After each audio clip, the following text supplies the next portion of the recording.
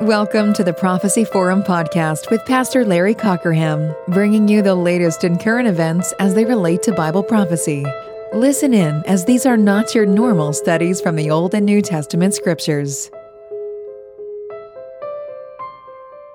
Good morning, this is Brother Larry Cockerham, and this morning we're talking about the judgments of the Bible. A lot of folks don't realize that there are at least 7 judgments in the Word of God, and concerning the believer has a threefold judgment: as a sinner, as a son, and last of all, as a servant of God.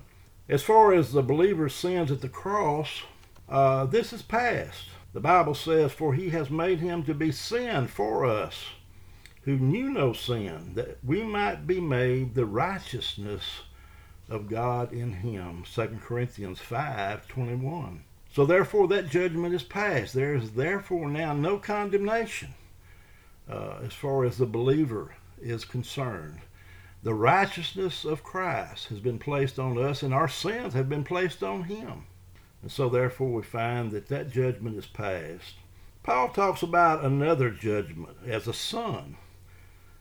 This is a self-judgment. He says, "For if we would judge ourselves, we should not be judged. But when we are judged, we are chastened of the Lord, that we should not be condemned with the world." 1 Corinthians 11:30 and 32.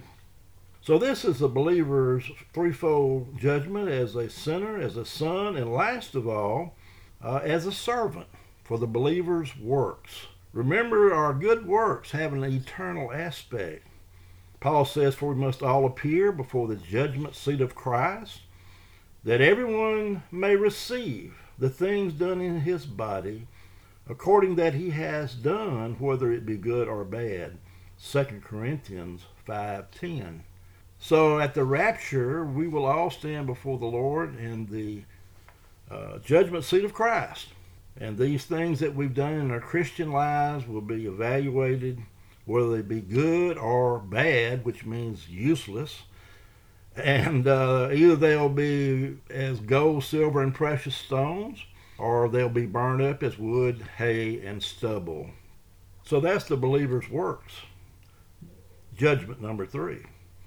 And then judgment number 4 is the judgment of the Gentile nations. The Word of God says, "And before him shall be gathered all nations, and he shall separate them one from another, as a shepherd divides his sheep from the goats.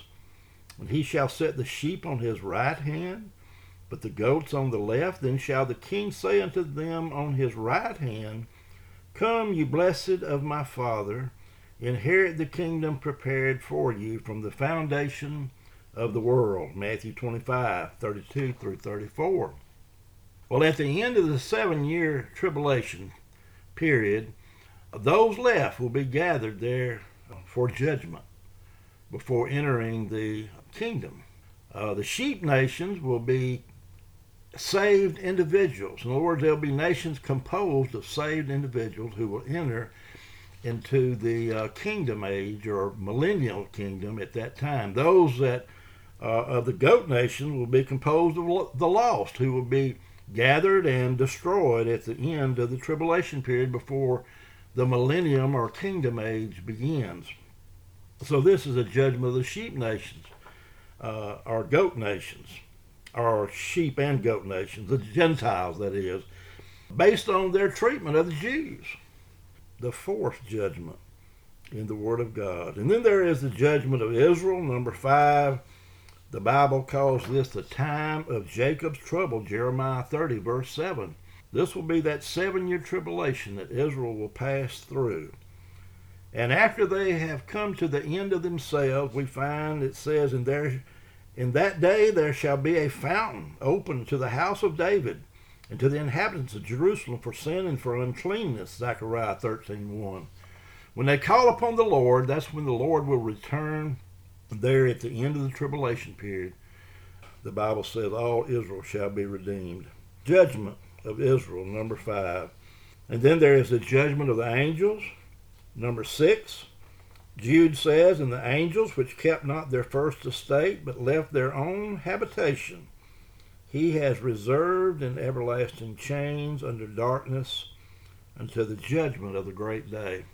There is coming a judgment for the angels there before the new heavens and new earth. And then last of all, there is the judgment of the great white throne, the judgment of the wicked dead of all the ages. This is number 7. The Bible says in Revelation, "And I saw the dead, small and great, stand before God, and the books were open, and another book was opened, which is the book of life. And whosoever was not found written in the book of life was cast into the lake of fire." Revelation 20, verses 12 and verse 15. All the lost of all the ages will stand before the judge of all the earth, the Lord Jesus Christ. And it says, "Whosoever was not found written in the book of life was cast into the lake of fire." This is an awful thing. And this won't be for a day or a week or a month or a year, but for all eternity. And it tells us the books were open and they were judged. This will be a judgment also of works, but there will be degrees of punishment associated with this judgment. So these are the 7 judgments that are brought out in the Word of God. We may take some of these in later studies, such as the Bema Seat or Judgment Seat of Christ, and go into a little bit more detail concerning some of these as we go along. But these basically are the 7 judgments. And also these 7 judgments, most of these are intertwined with the resurrections. This last one, the judgment of the wicked dead, is associated with the second death or the second resurrection. And of course the believer will be associated with the first resurrection or the rapture. And of course Jesus was the first fruits of them that slept. So all these resurrections and judgments are intertwined, but today I wanted to just look at the judgments by themselves. All right, before we close today, I've just produced a new title, The Rapture, in audio format with Audible or ACX, and I'd love for you to check it out. You can get it in either paperback, ebook, or audio version. The Rapture is a concise, to-the-point study of that soon-coming event of the catching up of the saints. This would be a good time to get acquainted with this subject as the signs of the times continue to point to the soon coming of the Lord Jesus Christ. Just text me at 1-601-935-0886 for a promo code, or email me at larrywcockrum@gmail.com for a free audio review copy of The Rapture by yours truly and narrated by Larry Peterson.